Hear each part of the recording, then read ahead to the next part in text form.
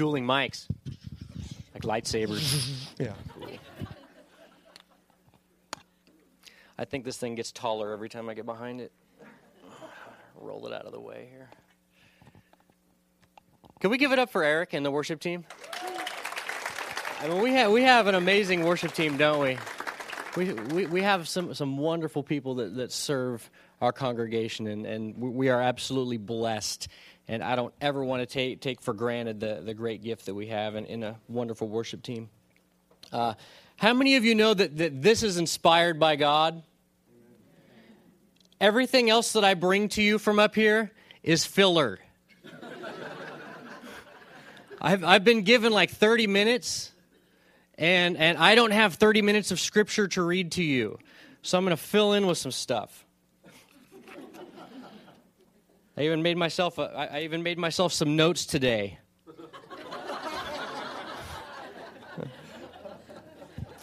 They're supposed to be sticky on the back. I can't figure out how that works. They keep sliding down. Anyway, how many campers do we have in the room? Anybody here like to camp, love the great Northwest, like to go out and rough it? Yeah. And how many of you have sore backs? Back problems? I think there's a correlation between the two, possibly. So I used to like to camp and hike and go out in the woods and do all sorts of manly stuff. And when my wife and I got married, we went and we bought a tent, and we bought like all the camping supplies you could possibly need. And then 10 years into it, I realized I should have saved my money and bought a camper. That would have been the way to go. But instead, 2-person tent. No children. We had the tent and the little lanterns and all that kind of stuff. And at some point in my life, I'll get into that in a minute, but at some point in my life, my legs started having some problems, but I still like the idea of going out and roughing it, right? And going out in the wilderness. We used to go to Lake Cushman a lot. Any big Lake Cushman fans? Right, we travel up to Lake Cushman and camp around the backside of the lake, and it was a kick. It was so beautiful and so nice, and I think I spent more time at REI than I ever did in the woods. Anybody relate? Yeah, I mean, I was like, I'd be like, all right, we're gonna go camping this summer, but REI is right there. That's light camping. I mean, you could go to REI and go camping through osmosis.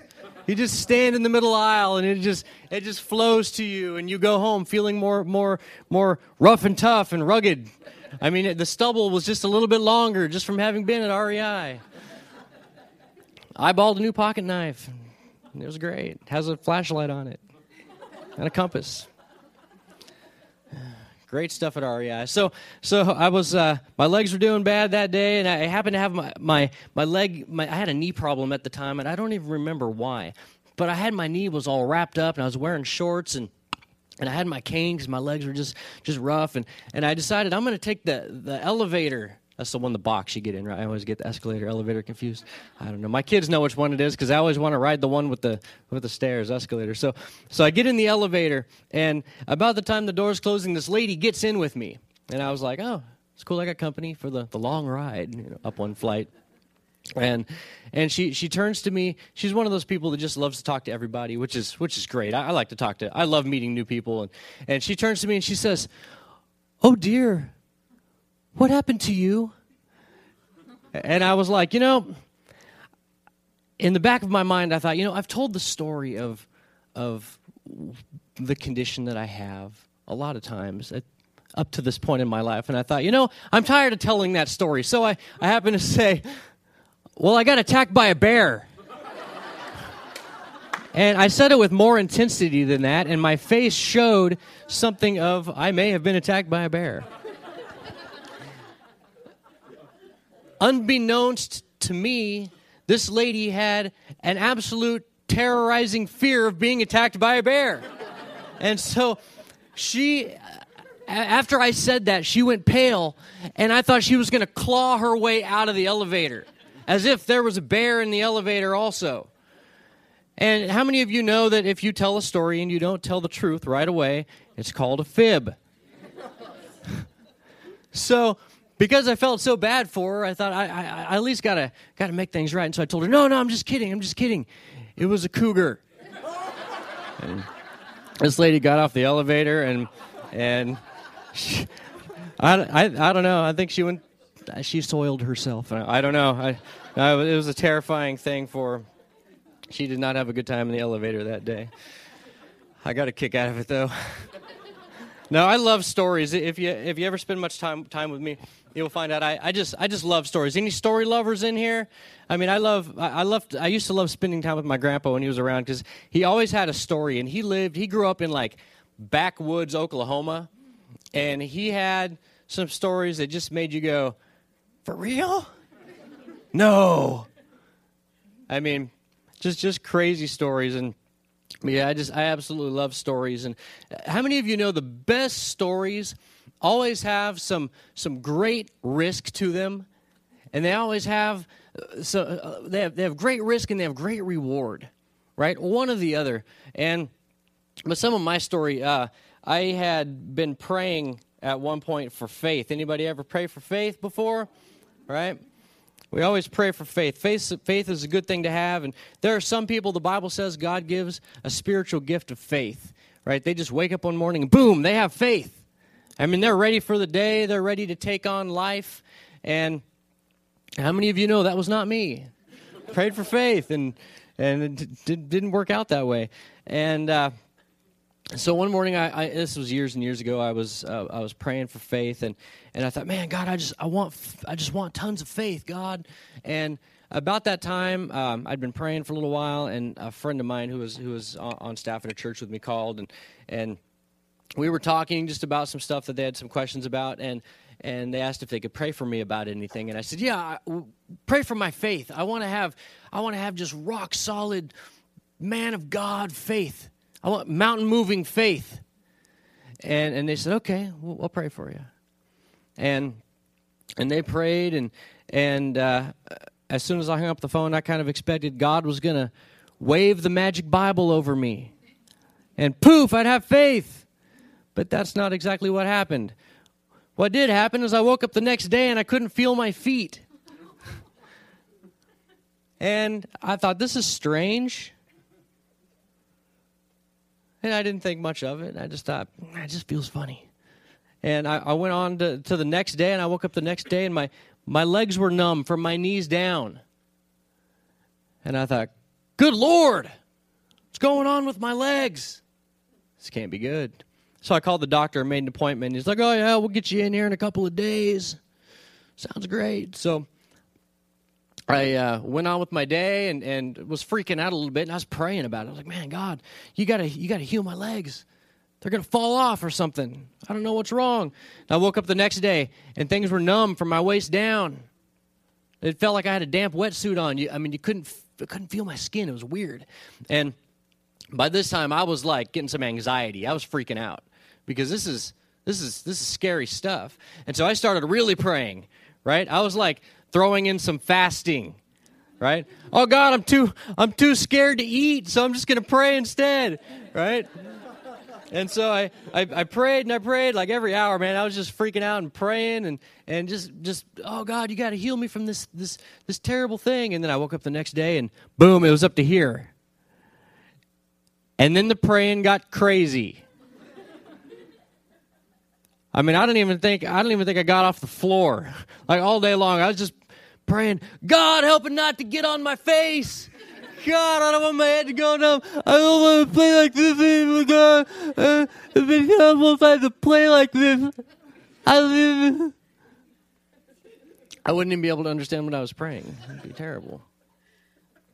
And so I went to the doctor, and he said, well, son, you might have multiple sclerosis. And I thought, that's weird. That's an incurable thing. Why would you tell someone that? You just pulled that out like a rabbit out of a hat. Poof, here you go. I know you don't even know whether to laugh or stay quiet, right? Is he serious? That's crazy. Yeah, I got home and I called it a few other choice names. ones you don't want your kids to repeat. Yeah, it was terrible.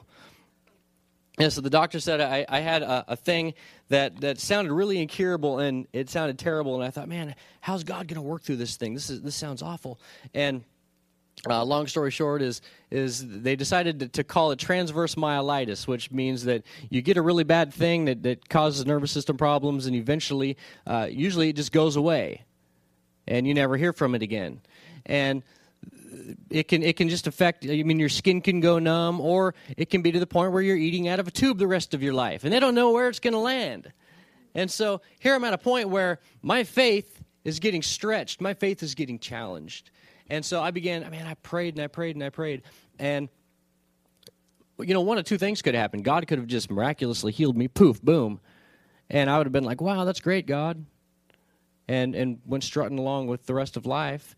Or the other road God chose to use is that I went down this path of dealing with this stuff that challenged me to pray more and more in about areas in my life that I probably never would have prayed about concerning health. I met some amazing people, and I still do, that deal with some physical conditions or sicknesses or illnesses, and there's just this new relationship I have with people that have stuff in life, right? I get to meet some people, and I get to pray for people, and it's interesting. Every now and then the Lord uses me. I'll go to the hospital, and I'll show up to pray for somebody there, and one of the first looks I get from them usually is, you don't know me, and you don't know what I'm going through.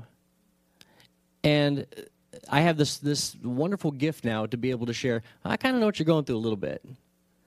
Because the Lord's kind of taken me through some stuff, and as I'm able to share with certain individuals, the Lord just kind of opens the door. And it's something that I never invited, it's something that I never wanted, but it's something that the Lord has led me through.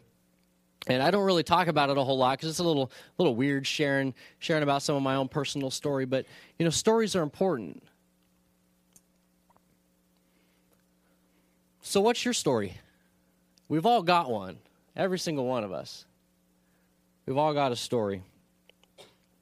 And the thing is, for most of us, our stories are intertwined. I mean, we relate through stories, but our stories are related in one common area, and that is Jesus.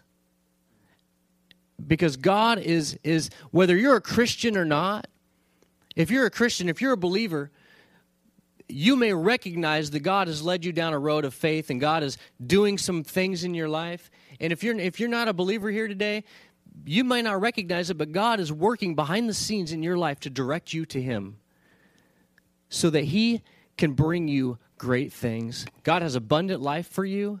He has promises for you that He wants you to be a part of. The Bible says that Jesus died for the sins of the world, right? How many of you know He didn't just die for certain people's sins? He died for the sins of the world. That's everybody. Now, one of the things I love about the Gospels is the Gospels are full of amazing stories. Jesus led the disciples on some crazy, risky stuff. And one of the things I love about Jesus was that He was always pushing the limits of normal, of traditional, of the common thing that was done in Christ's culture. He was always kind of pushing the limits. And as we read through the Gospels, man, they always just come so alive to me. I love reading through Matthew, Mark, Luke, and John, and just seeing what's going on in these stories. And sometimes we have a tendency to be like, oh, I read my Bible today. I kind of just flew through some pages and read some things. But if we take the time to slow down and really dig in to what we're reading, especially in the Gospels, there are some stories in there that are going to that just absolutely come alive. I mean, we've kind of found a way in our culture to make Jesus and the disciples kind of like Robin Hood and the Merry Men, right? I mean, here's Jesus. He straps on his carpenter tool belt, right? He straps on his carpenter tool belt, and he's heading out into Galilee with just 12 disciples, right? And these are sailors, fishermen, right? And we kind of have a tendency to think like, oh, they're like Navy men. I mean, here they have repented from terrible sins and have given up using profanity to follow Jesus, right? And that's not really what it was like at all. The fact is, Jesus was a rabbi. Jesus was a Jewish rabbi. And he had, well, originally he had hundreds of people that followed him. But the 12 disciples most likely were teenagers. There very well may have been a few that were in their young 20s, but most of them were teenagers. This was the Jewish rabbi leading a youth ministry.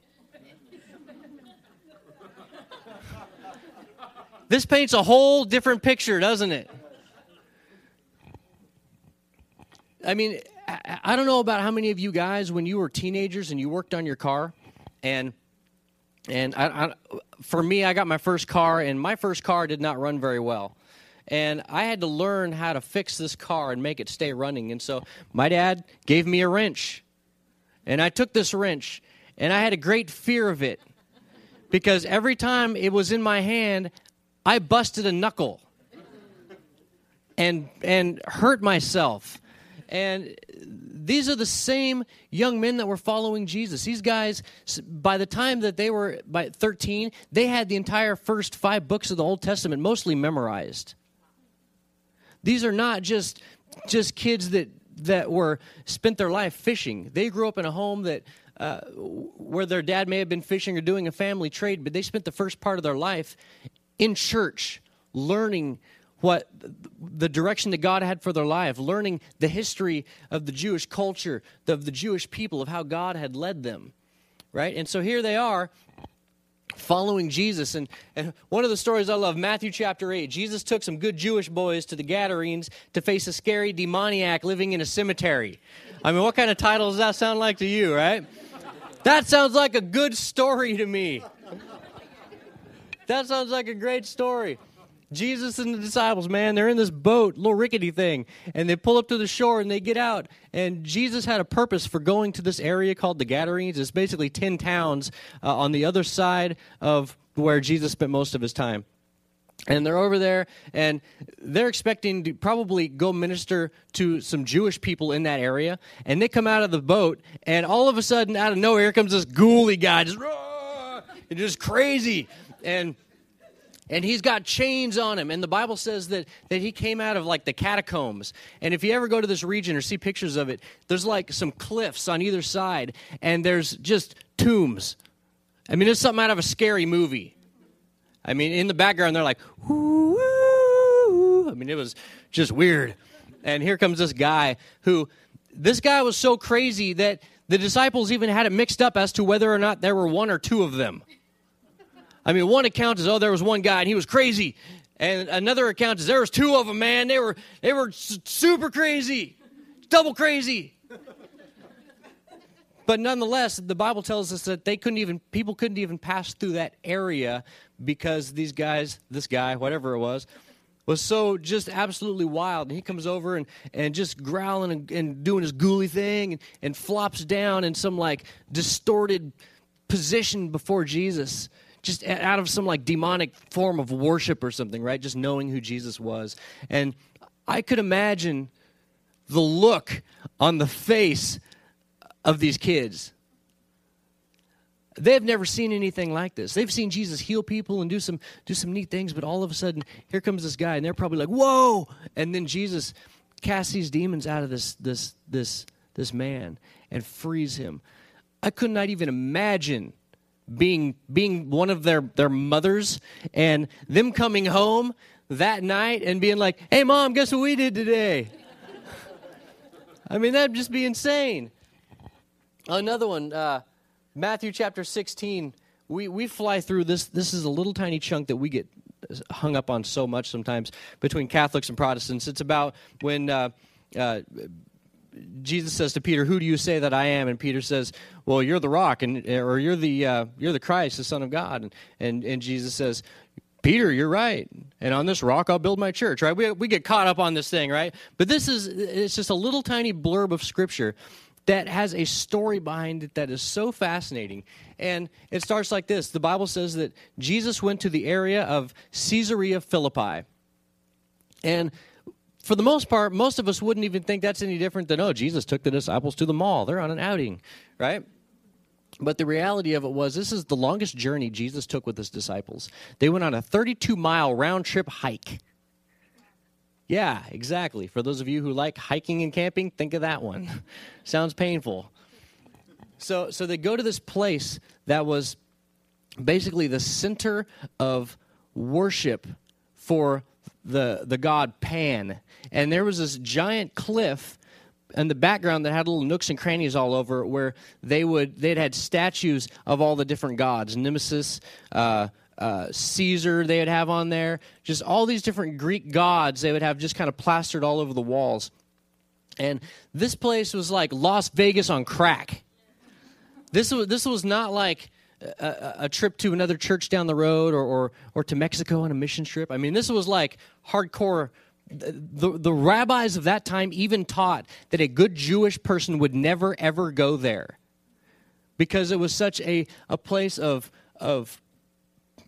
degradation. I mean, they were worshiping, if you can see over here on the left side, there's a cave, and they believed that this cave, there was a stream that would come out of underneath some of the rocks there, and they believed that Baal would come from the underworld out of this cave and go into the world and go back, and he would use this place as his in and out to go throughout the world. And it was literally called the gate of hell.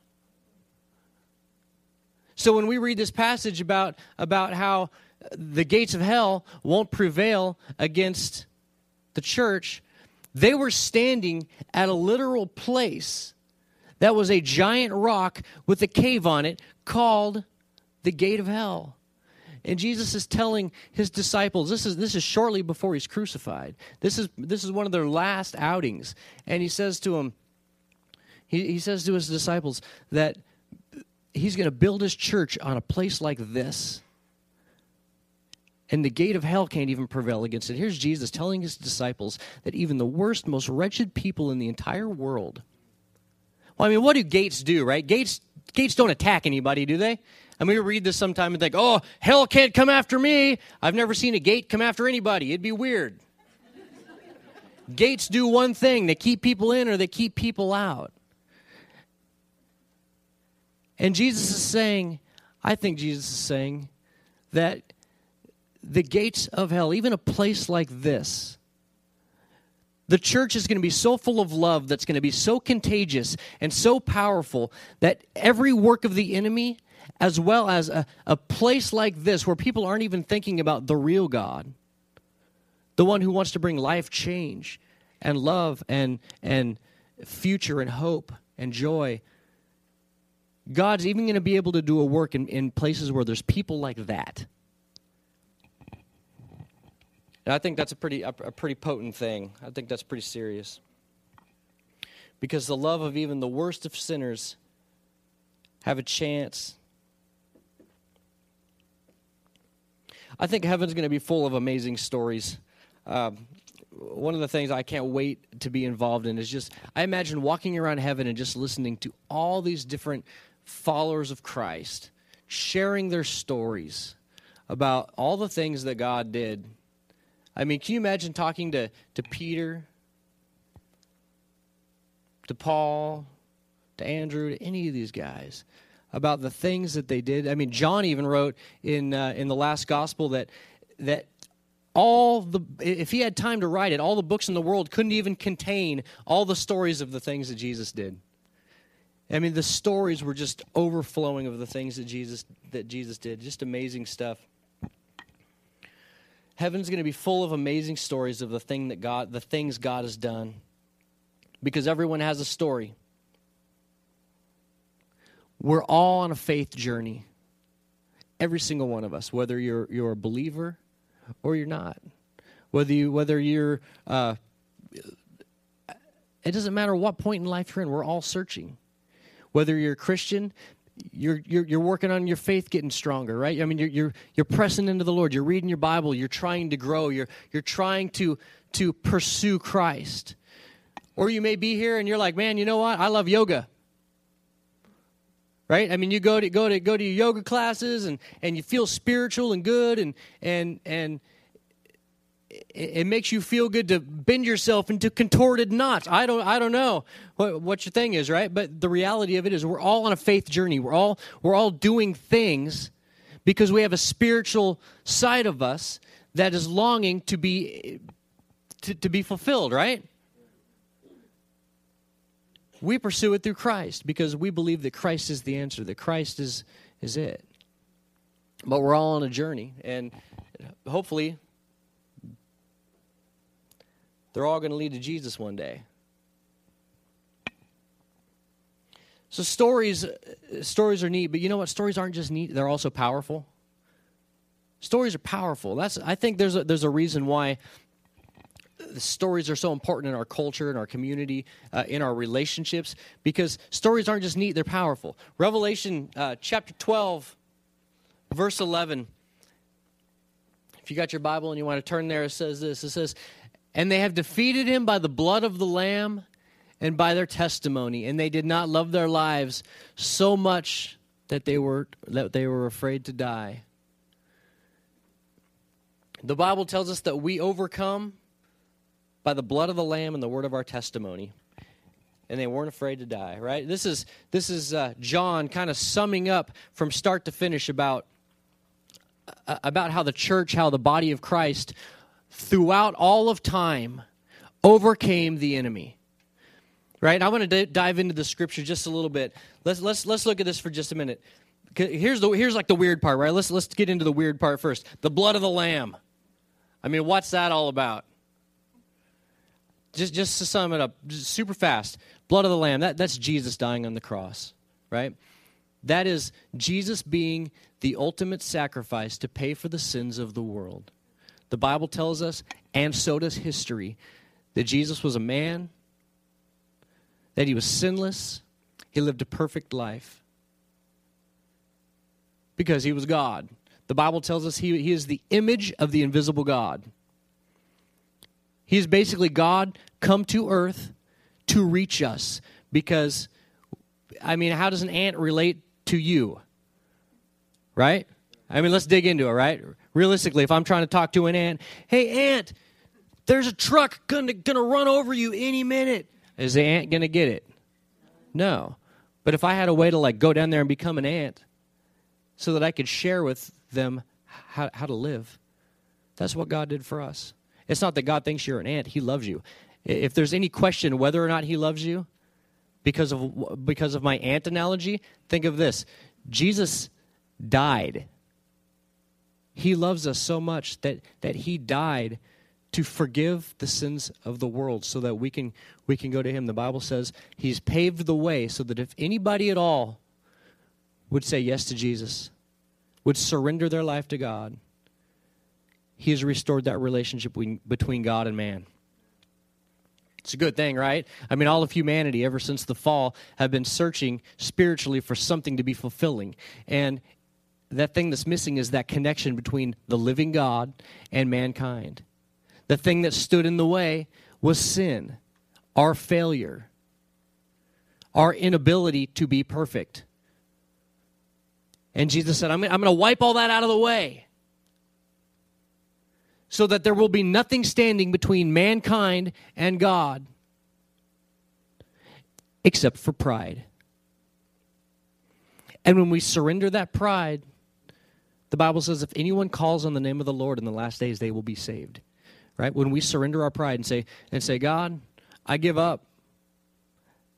I'm tired of making deals with you because God doesn't accept deals. I don't know about you. The only deal God accepts is surrender. Right? That's it. There's no making deals with God because nothing we do is good enough. No amount of money is going to buy your way into heaven. No amount of good deeds is going to be good enough because the Bible says that if we've sinned in one thing, one area, one time, we're guilty of having sinned in all areas all the time. So if we've told one little tiny lie, we're guilty. Right? According to the law, we're guilty. No matter what we've done, the tiniest flaw. And so Jesus said, I know you're flawed. I'm going to fix it. I'm going to take all your flaws. I'm going to wipe them out. I'm going to be flawless for you. So we've covered blood of the Lamb, Jesus, right? And the word of their testimony, their faith-filled story. They overcame by the blood of the Lamb and the word of their testimony, their faith-filled story. Who did they overcome? What did they overcome? They overcame the devil, Satan. I don't know about you, but you may have raised your hand in church one day and said, yes, I want to say yes to Jesus, right? You may have had no idea that you were signing up to be involved in a spiritual war. But we are. The Bible says that there's an enemy of our soul. We call him the devil. We call him Satan. Sometimes we call him the enemy. Right? We have all sorts of names we've thought of for the devil. And this is who the Bible says that the church, that believers have overcome. Right? We overcome Satan's most vicious attacks against our soul, against our hearts, against our lives. And this is the area that he attacks us. It's in our minds. It's in our thoughts. The enemy is doing everything that he can to disqualify you in your own mind from the things that God has for you in the areas of abundant life, joy, peace, relationships. It's not an attack against your physical body. Sometimes we think it is, right? Like me, my legs get sick, or my nervous system has problems, and sometimes we think, oh, it's the devil. He's attacking me.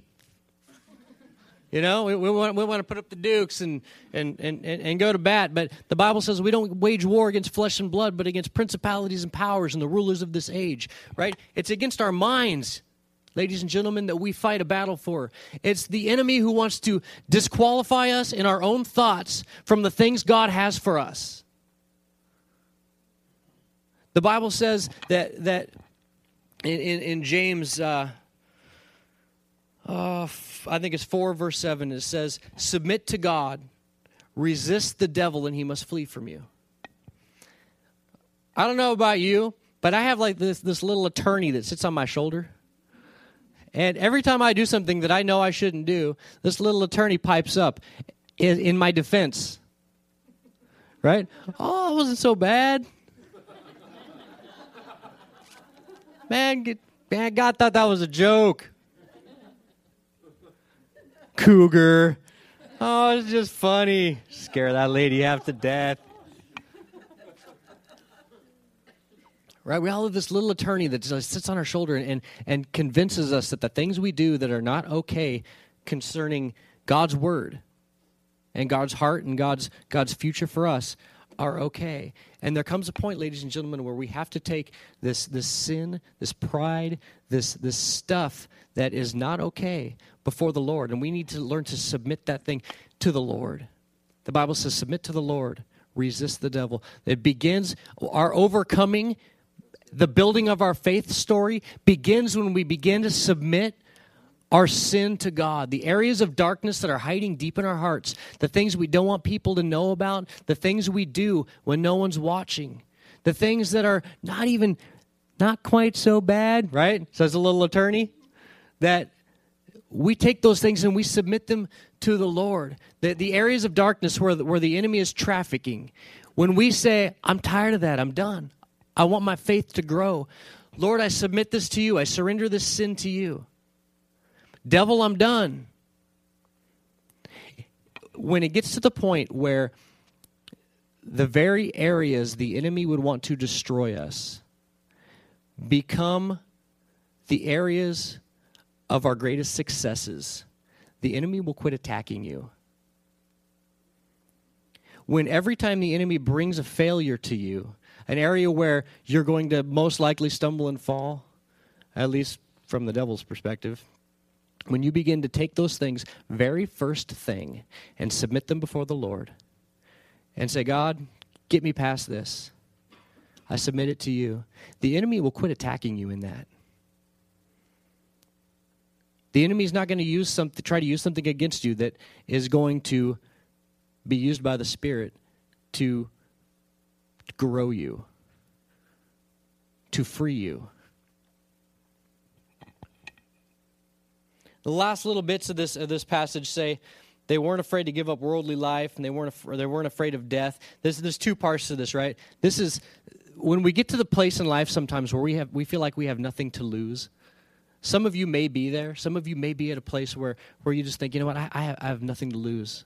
Or you've been there, right? This is a very dangerous place for you, or it's a dangerous place for the devil, right? Because if we live in a perspective that where we began to become selfish and everything is beaten down on me and I have nothing left to live for, I mean, that's a bad place to be. But when we get to the place where we can acknowledge before the Lord that, God, I am broken, I surrender my life to you, I have nothing to live for except you. All the possessions, all the stuff of life, when that stuff becomes second-grade material to your pursuit of God, your story will become a story that all of heaven will pause and go, whoa, dude, I got to hear this story.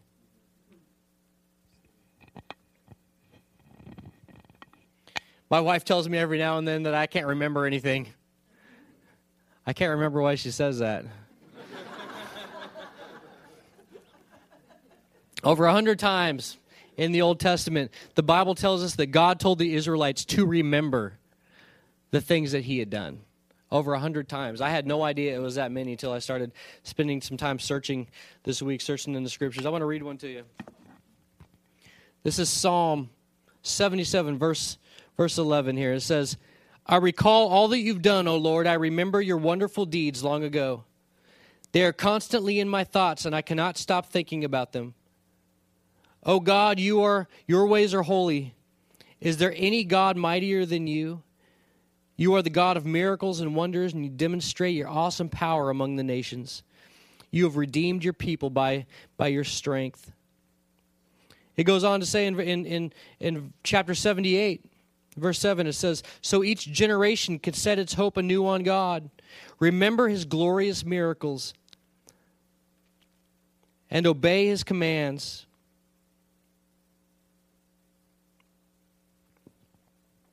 It says over and over again to remember the things that God has done. God told the Israelites, man, they have feasts, they have parties to remember the things that God's done. They write stuff on their forehead. God told them in the Old Testament, write stuff on your forehead, put it on the walls in your house, write it on your arm, tell your friends to repeat things to you. I mean, every single thing in their life was revolving around remembering the things that God had done in their life, because God knew how important it was to remember the miracles that he had done. And it's the same thing for us. We've got to remember the things that God has done in our lives. Some of you, and times in my life, we get sidetracked when we don't remember what God's done. The enemy is working overtime to get you to forget the things that God has done in your life. The prayers that he's answered, the healings, the stories from friends who have had God do something that was just amazing, and you thought, wow, that's really neat. I'm going to remember that. But once we get into some difficult things, right, the enemy wants to, firsthand, he's attacking our thoughts, getting us to remember or to forget the things that God has done. When I want to encourage you guys, go home today, get a piece of paper, and over the next day or two, begin remembering what God has done. Write it down. Don't just get a piece of paper because that'd be weird.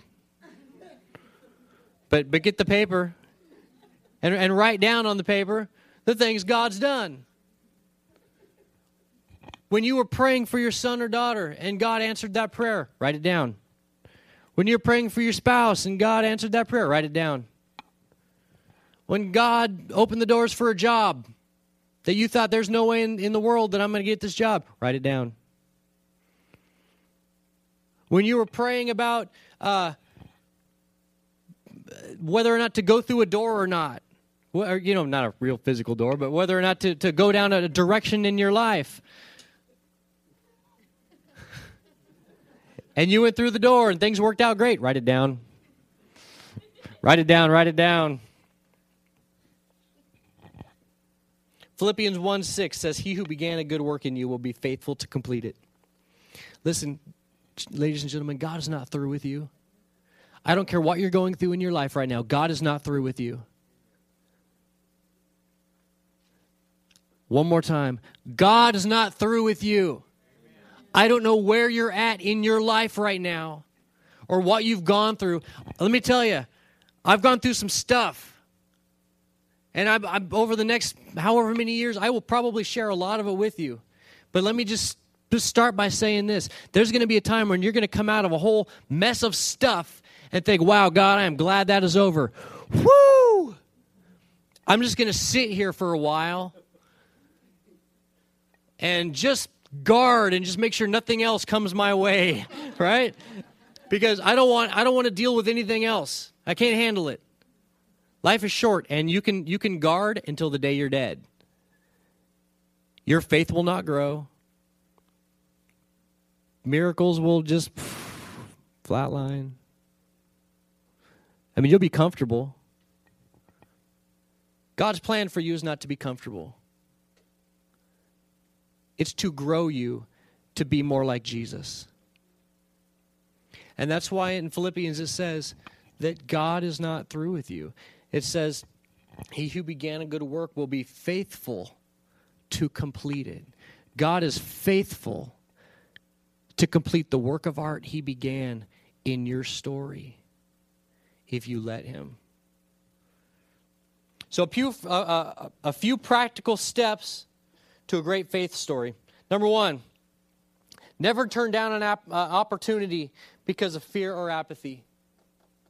Ladies and gentlemen, never turn down an opportunity because you're afraid to go through a door, because you're afraid of what might happen. It's the areas where we will be stretched. It's the areas where things look a little bit bigger than we can handle. Those are the areas where God works the most to grow you. The entire book of Scripture resounds over and over again with be strong and courageous. God is calling all of his people everywhere, be strong and courageous. It says, do not let this book of the law depart from your mouth, but meditate on it day and night. Then you'll be successful in everything you do. Right? God's called you to be successful in everything you do. Do not take that as a financial anything. I'm not preaching prosperity to you. What I'm telling you is that God has called you to be strong and courageous. And if you do that, you'll be successful in everything you do. Go through doors that look scary on the other side, because you'll come out of that with a story of trusting the Lord where your faith has grown, and great things will happen through that. Don't hold back because of apathy. Don't hold back because of fear. Number two, stay close to Jesus. The Bible says that he has gone before you and behind you. I don't know about you, but there's been times where I'll be supposed to go somewhere, and I've got my GPS, and I like my GPS, it's good. But how many of you know there's areas where it just doesn't work? And it tries to pretend it does, right? Like you'll be driving, and you'll be like, oh, following the GPS, and it's like, turn left here, and you turn, and you drive for like 20 miles, and you look at the map, and all of a sudden there's nothing on the map. And it's like, it hasn't told me anything different. I should just keep going. And then you look at the top, and it's a little twirly thing, right? That's like searching, and wow. I guess I'll just keep going till it picks something up. And then you drive for 3 more hours, and then it's like, make a U-turn. So there is nothing like following somebody who knows where they're going. The Bible tells us that God has gone before you and behind you, and he keeps guard on both sides. He's been through that door. He's been down that road. If you take the time to say, God, I'm going to trust you in this. I'm scared to death. But Lord, I'm going to sign up to help a VBS. I'm going to take that job, even though there's no way in the world that I'm qualified for this. Whatever the door that God has opened for you, put fear on the back burner, take a step through it. God's already on the other side. He's gone before you. Stay close to him, right? Just like if I'm following somebody to John's house, right? If I stay too far back, I'm going to lose my focus. I'm going to start getting afraid of, I don't know where I'm going. But if we stay close to Jesus in prayer, stay close to him in the Word, He will guide and He will direct you. The Bible says that this is a lamp unto your feet and a light unto your path.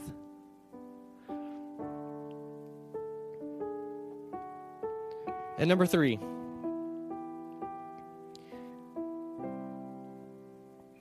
Philippians 3:13 says this, "Dear brothers and sisters, I have not achieved it." This is Paul writing. "But I focus on this one thing, forgetting the past and looking forward to what lies ahead." Children of God, let go of the past.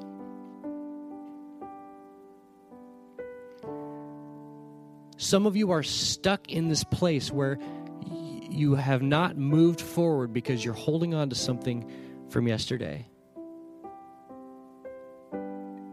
And I think from God's perspective, it's like holding on to roadkill. It's like you've got this dead thing that is old and rotten and stinking and filthy, and you keep holding on to it. I mean, this is absolutely the most disgusting picture, but I absolutely feel like this is from the Lord all of a sudden. I feel like this is something that the Lord is just absolutely putting in me right now for you. It is absolutely in His nostrils a disgusting, filthy thing that He wants you to cut loose.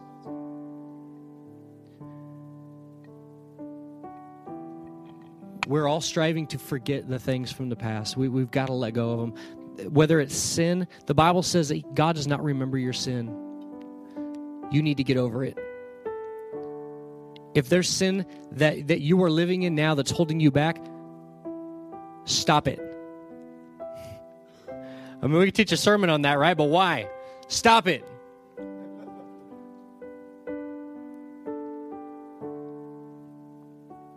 If there's something in the past, whether it be a relationship, whether it's sin that you feel like you're just entangled in and can't get out of, just understand the enemy is making it a way bigger deal in your mind than it is in the Lord's mind. He has forgiven you. Move on.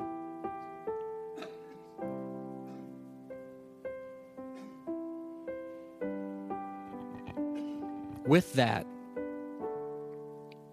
if you've been hurt by somebody else, maybe you were hurt by a church, maybe you were hurt by just another individual, forgive, move on. A whole nother sermon, right? Move on from it. Let it go.